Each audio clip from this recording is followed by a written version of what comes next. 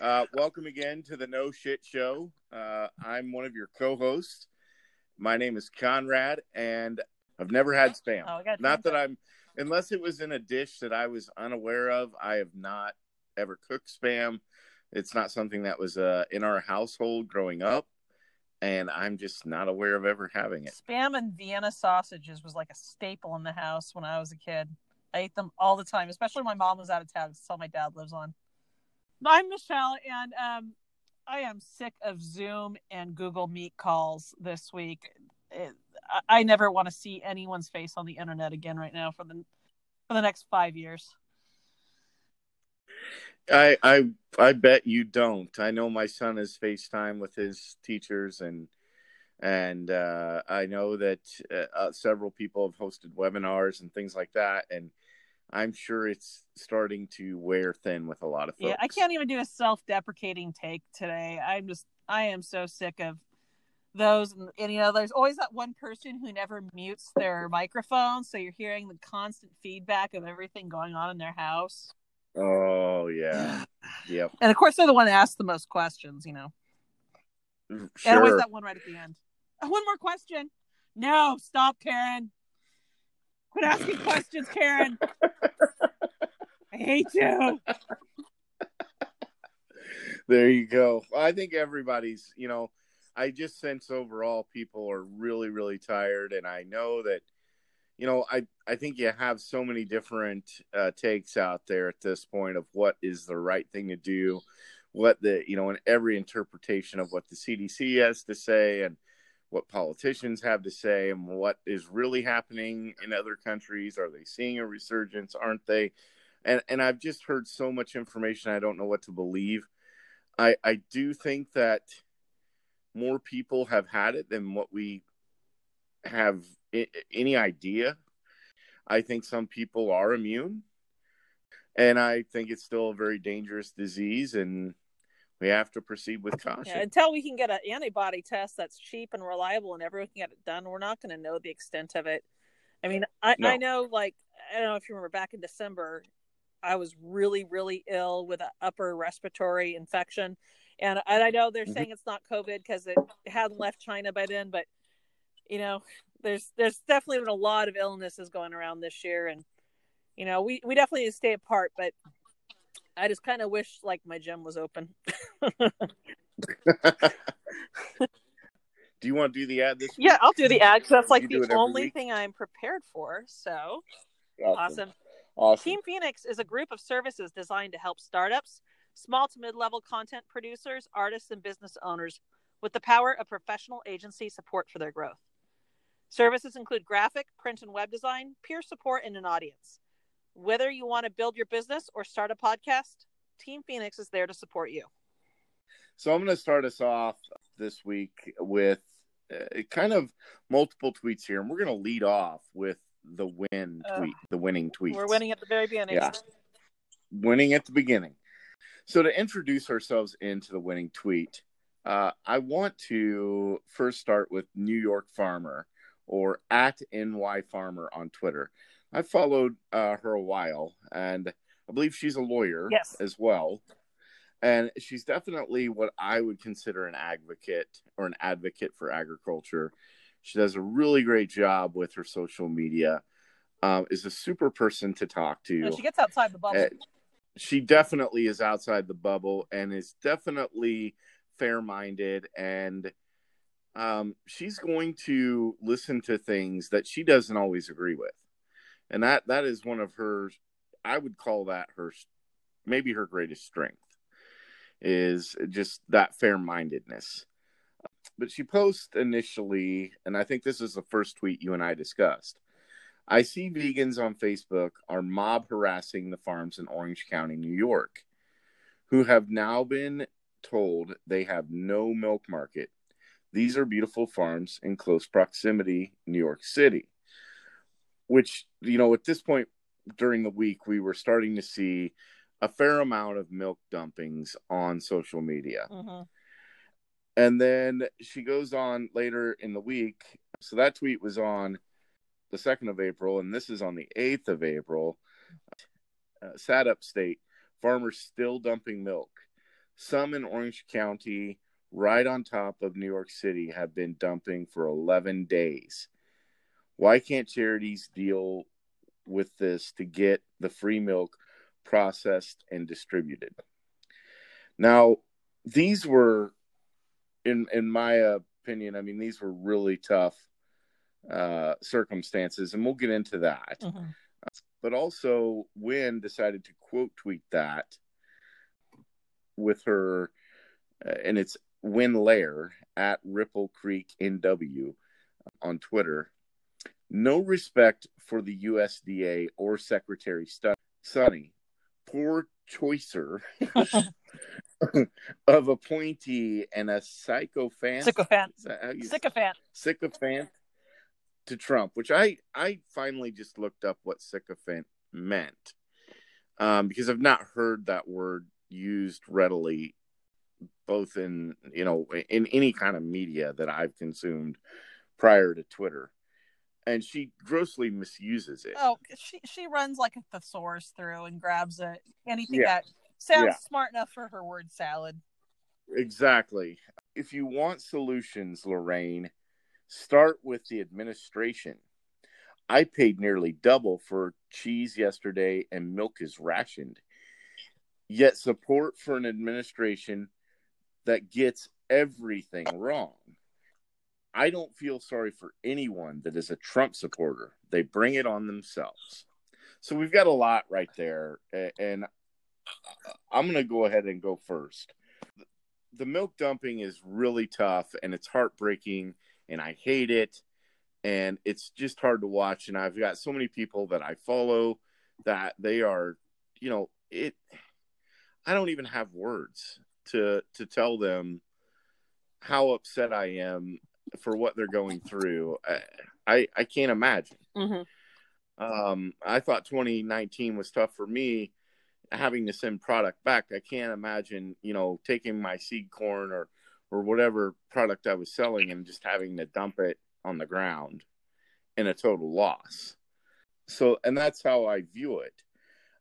At the same time, it's not just as simple as we can just move product from stores or that was directed for restaurants and schools and any other places that are being closed or their need for dairy is greatly reduced because of how their business works. We can't just redirect that stuff immediately for a lot of reasons. And Derek Josie on Twitter is and Instagram is who kind of put this in my mind a little bit. But there are supply chains, and basically I'm to understand there are two. One that feeds the grocery stores and your wholesalers of food and that type of thing, and then another supply chain that feeds your restaurants and schools, etc., like that. And it's not easy to just take everything that's in those warehouses and everything those warehouses ship in that are in the supply chain that's being shut down and just ship it over to the grocery side for several reasons. One is warehouse space alone. Mm-hmm. I mean, a grocery store can only warehouse so much product at one time. They can't just snap their fingers and take double the amount of milk because that's where everybody's pulling milk from. They don't have the space. So that becomes an issue in and of itself. And you can't just leave refrigerated trucks parked out back until we need milk. I mean, there's a whole lot of things, a whole lot of moving parts that people aren't considering. And lest we forget, we're trying to divert all this with less people. Mm-hmm. Because we have so many people at home. So we don't have the boots on the ground to just pull it off in a whip stitch. That's the first thing people need to realize. And then as far as Wynn's take, what can I say? It's Wynn. I mean, she wins every week. She looks for any reason to lay blame on a certain person, and it's not always just the administration of the country. It's been me, it's been Kate, it's been someone else on Twitter, and I think it's funny is, as you were saying, you cannot blame the higher ups in government right now for what would basically involve a mass overhaul of our infrastructure on some goods. And I think I interrupted you, so go ahead and finish.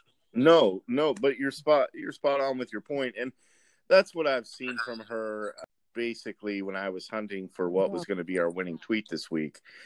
And it's just a blatant attack on the administration. And look, I'm not saying anybody has to agree with everything that the Trump administration says and does. I'm not saying you need to disagree with it. They're bound to get some stuff wrong, folks. Indubitably. Yeah, and they're going to get some stuff right. And that's like every single administration we've ever had. Yeah. And we're just seeing a major disruption in all supply chains right now. And everyone can look and blame on one thing or the other. But the reality is, with everyone home right now, whether it's toilet paper, whether it's milk, whether it's meat, and a lot of things we haven't even thought about yet, we have to switch over the production side and the processing side to make it useful for home. Why don't we have enough toilet paper right now for our homes? Well, most toilet paper, 40%, is actually made for businesses, and the roll is different. So it's not even they can sell that at the grocery store. They sell it by pallet, not by, cute little 6-roll package with a bear on it. And it's an unfortunate side effect of this pandemic. It's been 100 years since we lived through a pandemic, and I think I said that last time. And hopefully we learned something this time that will help our country out the next time it happens. Because I'm sure there was a growth curve back in 1918, but when's just look at me. Well, it's easy to stand on the sidelines and play armchair quarterback, and we all do that some. Oh no, right? undoubtedly. It's just a situation where there are no right answers, and I think that's the hardest thing for people to wrap their arms around, is that when it comes to the coronavirus and what we're dealing with as a nation, as a people of the world, there are no right answers, folks. There's nothing that you can point to and go, if we just do this, it all works and everybody's happy. Mm-hmm. No, that there are going to be, and everyone is going to suffer. It's not like there's even going to be winners and losers. I had that point made to me that, well, it sucks to be on the losing end. There are no losers. Yeah. There are no winners. Everybody is going to lose something. That's part of this. And it's hard to not look at it and go, and then it comes down to your priorities. What's most important to you? And I think there's been a lot of shaming on both sides about, will you care more about economics than you do people, or you don't care about economics at all, more people will suffer from that. And when you start that pointing fingers, and that's not productive. Yeah. I mean, at the end of the day, yeah, all of it's important, and yes, all of it is suffering. That's it. Mm-hmm. And I think it's been a while since our country has dealt with something of this magnitude. My dad was born during the Great Depression, and then he was a toddler and an adolescent through World War II. And he talked about, like, it didn't matter if you were poor, rich, or anything. Everyone was doing without, and everyone had to, lack of better words, take one for the team, because there wasn't enough stuff to go around. And so it made his generation very frugal and very wise about how they spend their money and how they stock up on supplies. And I'm hoping and I'm thinking that what we're experiencing in the world now will have a positive effect on my children, that because we were going through a time of extravagance and trying to keep up with the Joneses and having the best cell phones and going on vacations and overextending ourselves. And I think this will be good for, our generation and the next 2 generations to realize you kind of have to bring it under control. A little side rant there. So let's go into the next tweet. And I'm going to let you, because you're who showed me this initially anyway. Yeah, I've been having insomnia a lot the last few weeks. So I found some interesting tweets and disagreements late at night. And you were probably on a tractor and I was sending them to you. But I came across the one that just we talk about the rural-urban divide quite a bit. And not to say that, like, rural's better or urban's better, but I think this is one of those situations that shows the difference in how we perceive how people show up on your property. So there was a young man. He's a student, I think, at University of Oregon, and he's here from California, and he has a business. And there's a farmer up in Ellensburg who posted that he had a trespasser on his property. And so this guy, Jason Rucker, he admitted it was him. And he said, "What do you think I was looking for, Scott? That's weird, because when you came up to my car and I explained to you what we were doing, you seemed like you believed what I was doing. And that's looking at land for sale by Widemere. I can never say that. It's a local company that sells houses. Here's the link to the land." And it gave a Zillow link. To backtrack, what happened is Scott had said that this guy had sped off really quickly and he had to flag him down to be able to talk to him. So Scott replied, "For the record, you were trespassing on my land, Jason. Remember, I sensed you were looking for more than land today. I got your name and address. The authorities have been contacted, and I wish you luck in your business, but respect people's property and no trespassing signs." The conversation went back and forth, and there were people commenting, like, how can you assume the worst seeing him on his land? And it goes back to, I made a tweet about it later. Like, if you walk into your apartment and someone is sitting on your couch, you're going to be alarmed. And if you have a house and you walk into your house and you see someone sunbathing in your backyard, you're going to be alarmed. And same thing, if you have acreage and there's some random person on your acreage looking around or driving a car, you are going to be alarmed. It's all still private property. And just because the property's bigger, it does not mean that that person should be more welcoming of you being there. Being on the couch, the backyard, or on the back 40 is no different. Another topic that came up in there was one of his friends said, "Well, you saw the business sign on the side of the vehicle." And I tried to explain to them, and they never responded back to me, that a lot of rural areas are cased by people who have phony work vehicles so they can figure out which properties they want to rob. It happens quite a bit out here. And in fact, after we flooded in February, all the way up and down Walla Walla River Road, farms were robbed by people posing as a business. And I understand there's a difference in understanding what's the word I'm looking for? Why landowners are so cautious about who comes out on their property. But there's legitimate reasons why we're so cautious. Just because we live out in the country and we're little country bumpkins doesn't mean we're all that friendly to just random people showing up like the movies show. And I saw your post, your quote unquote subtweet about this. and it was spot on. And I think race was also brought up in this because the trespasser happened to be African American and the landowner is white. And so someone in their infinite wisdom made that part of the conversation. These two initially did not. Neither one of them did, in fairness. Yeah. But at the end of the day, it's private property, period. We have private property, and, you're going to be confronted if you trespass on our property. And yes, we are super anal about people trespassing, and we will prosecute to the full extent of the law. I don't really care about people's personal feelings when it comes to this. This is the law of the land. And it's just, that's the end of it right there. I can't take any chances on my property. I have 4 kids, and you're on my property. You're not supposed to be here. Something's going to happen. And that's how it is for us. We can't trust people. And, I'd love to be able to, but the world right now is not that way. I shared a story. What happened here was the dangers of assuming the best intentions of a person, because that's how they thought we were supposed to do it. We had an elderly woman out here about 6 or 7 years ago. She was in her 80s. She was a widow, and she lived on a farm out on the other side of town. She had some people towards the end of the day, come on her property, trespassers, and she was nice to them. And for whatever reason, they asked to use her phone. She brought them in the house. And of course, nothing turned out good from there. They tied her up, they beat her, they robbed her, they left her for dead. And she died. But the saddest part is it took her a month to die from the injuries. It took a few days for her family to find her.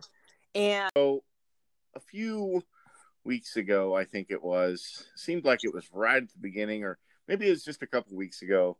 It's so hard to keep track of time with this coronavirus, I think. I don't know what day it is anymore. But Ethan Frost, who is the president of the NCBA, correct? Ethan Lane. Ethan Lane? Ethan Lane. Okay. I'm thinking of Lane Frost. Yeah, I know. I'm so confused now. Lane Frost. He's back. This is what our next tweet's about. Okay. So I'm going to preface this next tweet. Ethan Lane, who's the president of the NCBA, which is a mandatory checkoff for beef producers, correct? Isn't it Nebraska beef producers? Okay. I forget. Yeah, I do too. But anyway, addressed, basically the issue that we are having is that beef prices are escalating at the supermarkets, and ranchers are experiencing and cattle beef producers are experiencing a low in the markets. Mm-hmm. And he spoke on CNBC. Was posed a question by the host of the show that he was on about, well, why are you asking the government for more money for cattle producers when beef's at an all-time high? I mean, how can that be? And he kind of sidestepped it. And so he got called out in an op-ed by one of his employees, a letter to the editor, or by an employee of the NCBA. Which was the National Cattlemen's Beef Association. Yeah. Oopsies. Yep. Sorry, Nebraska. And, yeah, you're not important anyway. So Kinsey Johnston called him out in an op-ed, and then she was let go. She was terminated. Mm-hmm. And the tweet that we're going to talk about is from the Meat Lady, a friend of the show, at _meat lady, or meat_lady. Kate says, if you work for a brand and you publish anti-brand commentary, you will be reprimanded. If you do it multiple times, you will be fired. Freedom of speech does not remove defamation concerns. Freedom of speech does not protect you from being fired for not fulfilling your job. And Eric Nelson responded, but nothing the lady, Kinsey, said in her op-ed piece was false. An unfortunate event for the young lady, but for the rest of us, we got a view of how the NCBA and their minions operate. And even more important, how anti-cattlemen pro-packer the policies of the NCBA and Nebraska cattlemen's is. That's why. So I'm going to let you go first. All right. Well, I'm going to let you go. It's almost like a classic modern whistleblower story. You have someone who works for the NCBA that is finding that there's an injustice going on with the packers having their monopoly, and the producers getting paid so little, and they address it, and they do a great thing for a lot of people and open their eyes. But unfortunately, I also very much see things from Kate's point of view, that when you're an employer of an organization, whether you agree or disagree with the organization on a public front, you cannot make public statements like that, because you are supposed to ride for the brand. It's kind of like with my education job. I have to be very careful with what I say about education, because if it's interpreted that I said it as a teacher, I could get in trouble for what I said, and I could be fired. Mm-hmm. And so, sure, we have our freedom of speech, but you have to be willing to deal with the repercussions of it. Okay, so I saw the interview before I saw Kinsey Johnston's op-ed piece. I actually saw the interview the day that it came out from Ethan Lane on CNBC. So I'm going to address that first. That day, Ethan Lane should have been terminated. And honestly, if I was a rancher, my understanding is the checkoff dollars to the NCBA are mandatory. But if you don't agree or you want those checkoff dollars back, you can fill out a form and get those checkoff dollars back. That's kind of like if I'm a cattle producer, I'm doing that immediately. Until he is terminated, I want my money back. Because this guy is a shill for the Packers, and that's all he is. And so apparent on that show, and he just has no spine or backbone, and he ought to be cut, period. That said, your point is correct. He's out of line in calling him out on a public forum. Do I appreciate her for doing it? Yes. It took a lot of guts and heart to stand up and do that. And I think she knew at some point, I mean, according to Kate's tweeted, and first she's done this more than once, she had to know at some point her career dissipation light was blinking pretty hard there. Yeah.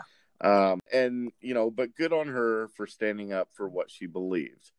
And Ethan Lane's interview with CNBC, Kinsey Johnston has a backbone. So she, some of the other organizations, it's a well-written, short, concise piece. I think it's on Tri-State Livestock News. Yes. And letter to the editor, a squandered opportunity. And that's tsln.com. And if you have the opportunity, I suggest you give it a read, because unlike, and that's the other thing I don't understand with the cattle. So that's not the only lobbyist group for beef producers. I think there's RCAF. Is that correct? There's RCAF, and there's the NCBA, and then and the NCBA, which we just talked about, and then there's one other one, USCA. That's right. And I think the USCA is laughing their fucking ass off right now at the NCBA. Yeah. And enjoying and loving life, because they're, the NCBA is just throwing themselves under the bus, and they're basically making it tough for ranchers to make a living. They need to just say what they are. Stop taking checkoff money from the ranchers. Get your checkoff money from the Packers, because that's who you're ultimately lobbying for. You don't really give a shit about the ranchers. It's been funny watching the changes in the cattlemen's group, because I remember when RCAF, people talking about RCAF just a year ago, it was a complete different attitude. It was like they were the black sheep. They were the ones that everyone made fun of, kind of like the essential oil salesman. And now suddenly a lot more people are more supportive of RCAF, as the NCBA has been just shooting themselves in the foot left and right. So it's interesting watching the change in what the cattle groups are doing, and how this plays out in the future, because the cattlemen, they should be getting paid a lot right now, and they're having a hard time keeping beef on the shelves in our supermarket. And I think and what some people have been talking about, it's a great time to start buying directly again, but of course you have to have the infrastructure for that. And that's a whole nother can of worms. Yeah, and I've seen those posts, and I'm aware I've even helped pass around the website where you can register as a farmer or as a rancher and distribute your beef with potential buyers locally. I think that's a great concept. I will tell you that in my area of agriculture, I've been involved with those kind of websites where, they connect farmers with local retailers, and it does not work as seamlessly as what you think. What happens is you actually wind up lower than what the set market was eventually, is what happens, because everybody goes on there and they're thinking, okay, I want a deal. And they're not looking for a premium brand. I mean, premium brand, you're going to need to set up your own website and actually put in a lot more dollars to develop that. I'm sure there are exceptions to that as well. But the whole idea that, you just go around the Packers and make heaps of money and what's the big deal, that's a little bit it'll be hard. Naive. Yeah, it would be hard to do. I think for right now, for some people just desperate to get meat on the table because we don't know when we're going to be able to have regular stores again. But definitely in long run, it would take a lot of just reorganizing everything. And again, most people can't fit half a cow in their freezer. And that's how it's sold. Okay, so our next tweet, I think you've got it. I think you've got the next two. Okay, so the next tweet, this is something that we've been kind of ag heavy tonight, after we swore we'd never do it. Kind of, but these aren't just ag issues. True. In my opinion. Well, they impact everyone because we're all making sure that our home is stocked with supplies. But I figured we'd do something a little bit lighthearted because if anyone knows me, I love a good ghost story. So I was like, let's talk about ghosts. And you are automatically thinking you and I are going to get in an argument. So I think this is why you want to do it. So we're like, we need to find good ghost tweets. And ironically, or whatever the word is, no one talks about ghosts on Twitter. But I did find a really good piece of information from Shannon Sin. I do not have his handle because your screenshot cut it off, but it said theaters traditionally employ ghost light to appease or scare off spirits who haunt the building. Some say the light illuminates the stage so theatric ghosts can perform, making them less likely to cause mischief. Others claim the lights frightens them off. Hashtag Folklore Thursday. Yeah, I don't believe in ghosts. I've ghosted people probably and been ghosted, but I don't think that's the same thing.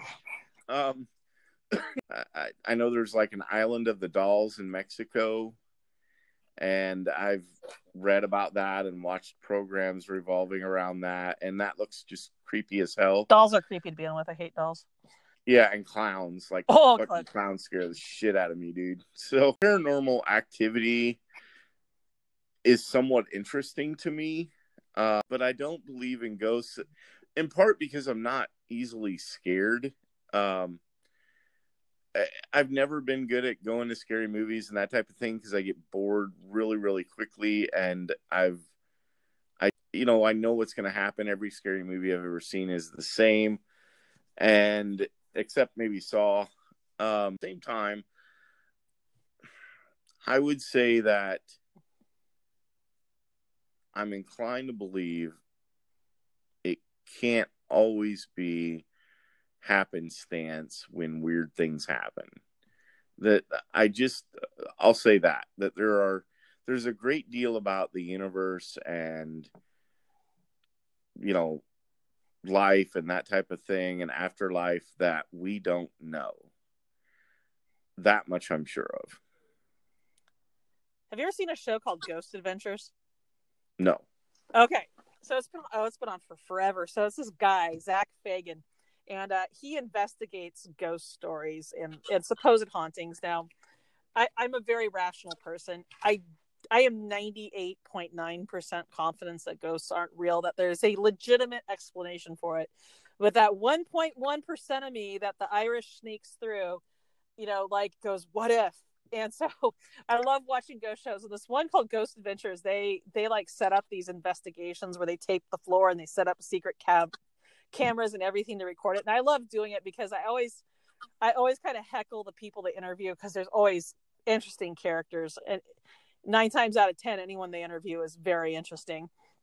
And then what's funny is when they're doing the investigations, all that actually ends up happening is Zach is trying to record and be serious, and his helpers all start screaming like little bitches and being scared anytime some little creak happens and wherever they're investigating. So you hear these grown men squealing and running, and it's the greatest because it makes you feel so much better about yourself. Well, I'd probably tune in for. There's some great ghost shows, and I love. We've talked about them over the years on Twitter, especially at Me and Kitty and I. And so there's some great things, but I've always kind of had this theory about ghosts. That they're not necessarily like, the spirits living on, but it's just memories. And if you think about the first photographs were made of metals found in Earth. So who's to say that, the metals inside the ground maybe can reflect memories every once in a while? Because it's basically how the first photographs occurred. That's my logical explanation to explain, what can be perceived as a haunting. I guarantee there's some scientific explanation behind it, but it's kind of fun to wonder. So there was one thing that happened in my life that I can't explain. So I was when I was 16, I got my driver's license. Just like every normal 16-year-old in the United States of America. They're not, I guess, not everybody, but in rural United States of America, many people get their driver's license when they're 16.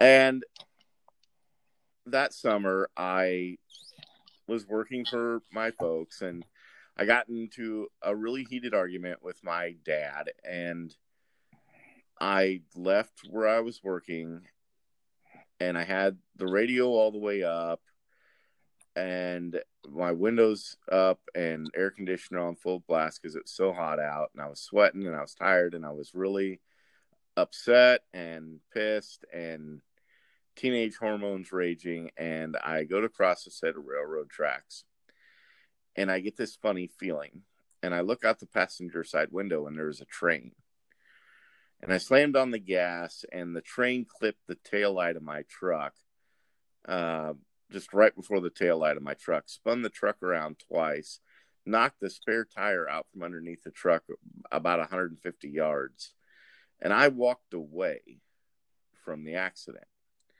I'm telling you that story because later that day, I saw a friend of mine named Aaron Reed, and he had already heard about it. His dad was a farmer, and we had, we knew each other well, and he'd already heard about it and commented to me. And, I think I was with my mom at the store or something. And, he's like, man, I go across a set of tracks, and I just, I don't pay attention every time, and I'll start paying attention. And Aaron was a year older than me, and, going to be a senior, and I was going to be a junior. And a year goes by, and I'm a senior, and Aaron's out of high school, and he's working at the local feed mill. And it's spring, and one April morning, he went home for lunch and got hit by a train, and he wasn't as lucky. And he passed away that day, and it was a really, really hard time in my high school because he was a very popular person, very good person, and I even wrote a poem about him that wound up in our yearbook that year. And Aaron, we go through that, and it's a couple of months later, and I wake up at 2:00 in the morning one night, and I had this song "Don't Speak" by No Doubt, and it was still in my head from my dream, and Aaron was in my dream. And when I first woke up, I swore I could see him, like see the outline of him in the shadows. But even then, I was a rational person. I was trying to shake it off, and I get up, and I thought, I'll go get a glass of water. I'll turn on my stereo. And as soon as I turn on the stereo and I hit the power button, the song "Don't Speak" picks up right where it was in my head. And it just stopped me cold. I've never had an experience like that before or since. And I wouldn't believe, anybody who's listening right now and doesn't believe me, I'm perfectly okay with that, because I wouldn't believe you either. Well, I'm serious. I just don't believe that kind of stuff. I've had quite a few things in my life I can't, really explain. And, I don't talk about them too much because A, I'm rational, and B, I don't want everyone to think I'm the crazy lady who sees things. But, I've always been a night owl, and a lot of it ends up me talking about how I'm up all night a lot when we talk on our podcast. When the twins were infants, they shared a crib. And this was back when I was still living in California on my ex's family farm. And we had a little house, and the twins had their own room together. And I would be out in the kitchen doing stuff, usually pumping. And Kate, she was not a happy baby normally. She you just have that kid, you have the happy kids and you have the grumpy kids. She was a grumpy kid. Nothing ever made her happy. If you weren't paying attention 100%, she was crying and everything. But this happened a few nights in a row where I'd hear her cooing and laughing and wide awake in her room in the middle of the night. And it was almost sounding like someone was paying attention to her. And, the first time I heard it, I was like, okay, this is really weird. So I'm waiting to hear her crying, and it never happens. It stops. And then I check on later. She's asleep. I'm like, okay, that's weird. And it happened again. And I was chicken shit. And I didn't check on her. So the third time it happens, I'm sitting there. I'm like, okay, I need to go in. And so I go running into the room. She's happy as can be. And I get in there and I run in really concerned. And I shit you not, the room smelled like cigarette smoke. And I don't smoke. My ex didn't smoke, but my grandmother did smoke. And she had died, 15 years prior. And it smelled, there was this pungent smell to my grandmother's cigarette smoke because she smoked these cheap ass cigarettes that came from like Circle K or something. And they did not smell good like Marlboros.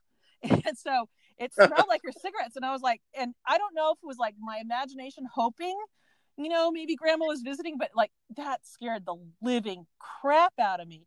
And then of course, as the scent was gone and Kate was happy and, oh, you're here, feed me. But it was just really strange because she was not a happy baby. And in the middle of the night, suddenly she's happy and cooing and like she was playing with somebody. It scared the crap out of me. And so years later, I still wonder about it. People can think I'm a crazy lady, but who knows? Who really knows?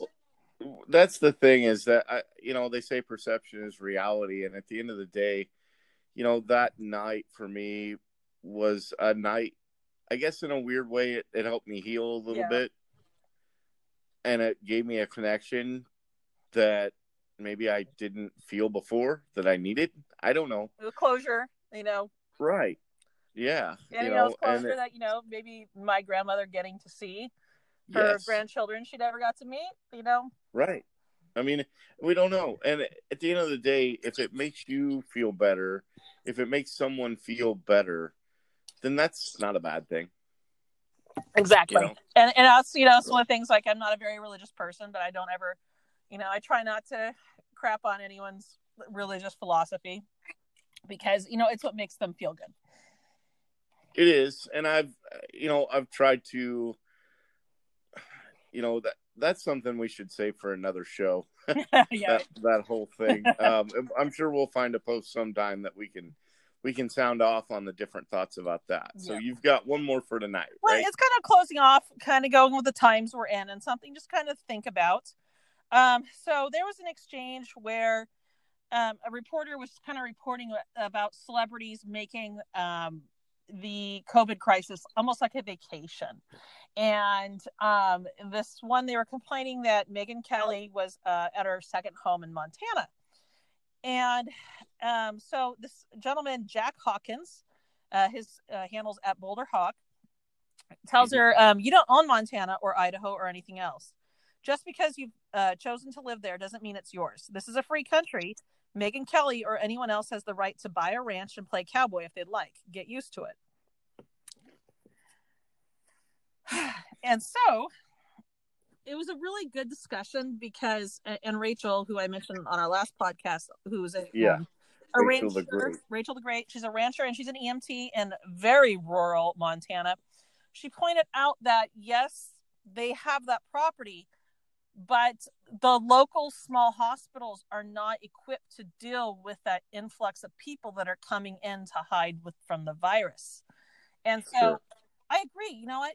I think it's awesome people have second and third homes. I wish I was motivated enough to make enough money so I could have multiple homes and fly everywhere. But at the same Well, time, Michelle, we've made with that with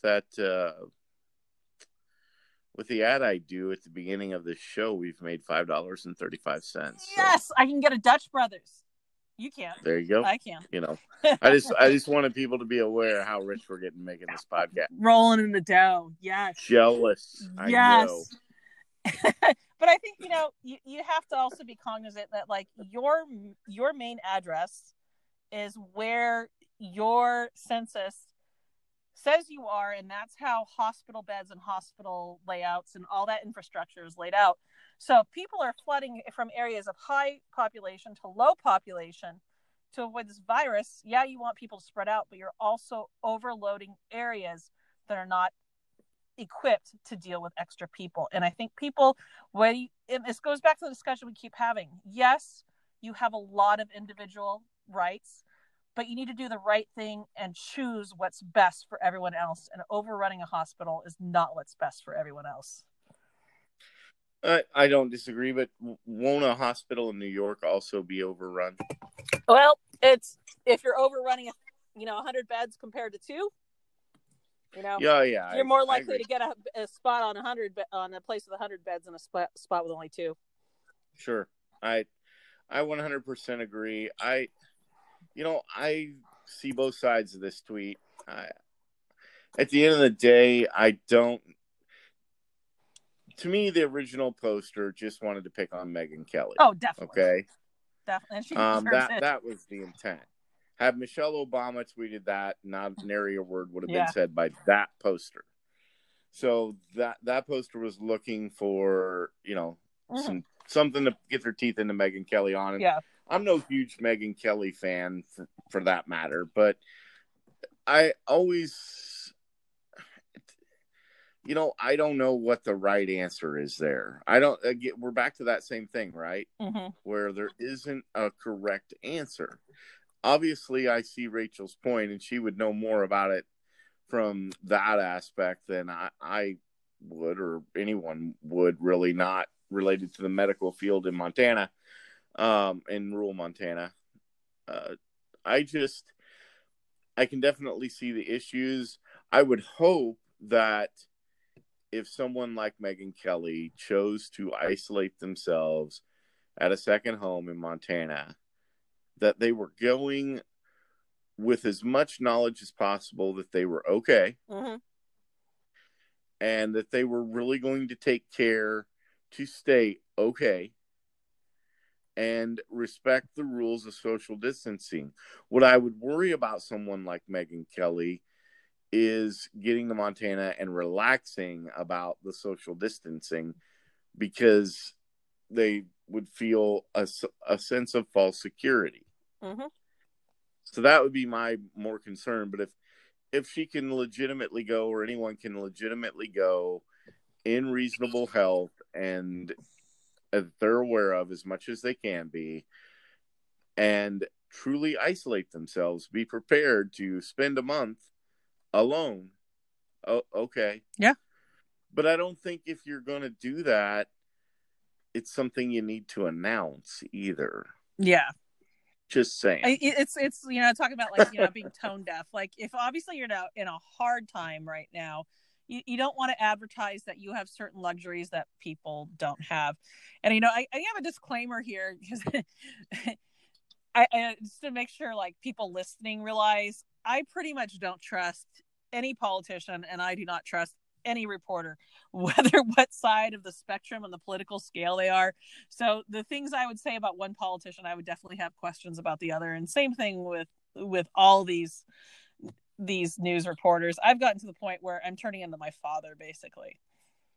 Well, my biggest challenge is, and I think we've discussed this on another show, but I have never understood why people can't hold the side that they agree with or the politicians that they vote for more accountable. Right? I mean, if I voted for someone, I am 10 times more likely to ride them about what they do wrong than someone I voted against. Because someone I voted against, I expect to do a fair amount of things I don't agree with. I voted against them after all. Yeah. Somebody that I voted for, that's a whole different set of issues. I have a higher expectation for that individual. Therefore, I'm going to be more critical. Yet most people go the opposite way, and I've never understood that. I've never gotten it through my head. I mean, I wouldn't hire an employee and then go, well, you're here, so whatever you do is fine. Right? I mean, holy Christ. What the hell's wrong with people? It's almost like they're embarrassed that they voted for them, so they have to look for ways to justify it or stick their head in the sand. And, well, then they shouldn't be running a business, because that's not how you run a business. Not at all. And that could be argued why government keeps failing, is because not enough people run it like a true business. Well, and unfortunately, you can even hire a business person and they don't seem to get it. Yeah. So who knows? I mean, we've got one in our state that's running this state that doesn't seem to get it as well. So I'm not just picking on the Republicans, picking on the Democrats too. They've got them both on both sides of the aisle. Most definitely. So. I mean, we all know Oregon politics in the last year has made national forefront. Yeah, I mean, that's the Our thing. missing state senators. By the way, that was awesome. Oh, man. So, but yeah, well, I think that's all our tweets for the show. I hope everybody out there is staying healthy as they can, trying to respect the rules, whether you agree with them or not. Trying to be as good as you can be with all of this. Really feel for the people that have had sick loved ones. I know you do too, Michelle. And feeling for the people that are going through hard times economically with all this. No one is unaffected, and I feel awful for the people who can't even work right now that want to. It's hopefully this will end soon, and I don't think life will ever go back to normal, but we'll learn a new normal where we appreciate things a lot more and make some changes. Treat this as a learning curve. Start to repair and rebuild, and we come back stronger. That's the whole thing. We should want to come back stronger. I feel like we're giving a little league pep talk to like 8-year-old boys. Yeah. You'll win this one, guys. You'll win this one. Rock and fire. They're gonna get clobbered. Yeah. Hey, if you guys find any good tweets, please hashtag the No Shit Show. Otherwise, you keep getting stuff that Conrad and I find hilarious or interesting, and and so we're the only two people that are happy listening to the show. So it's like my mom 5 times,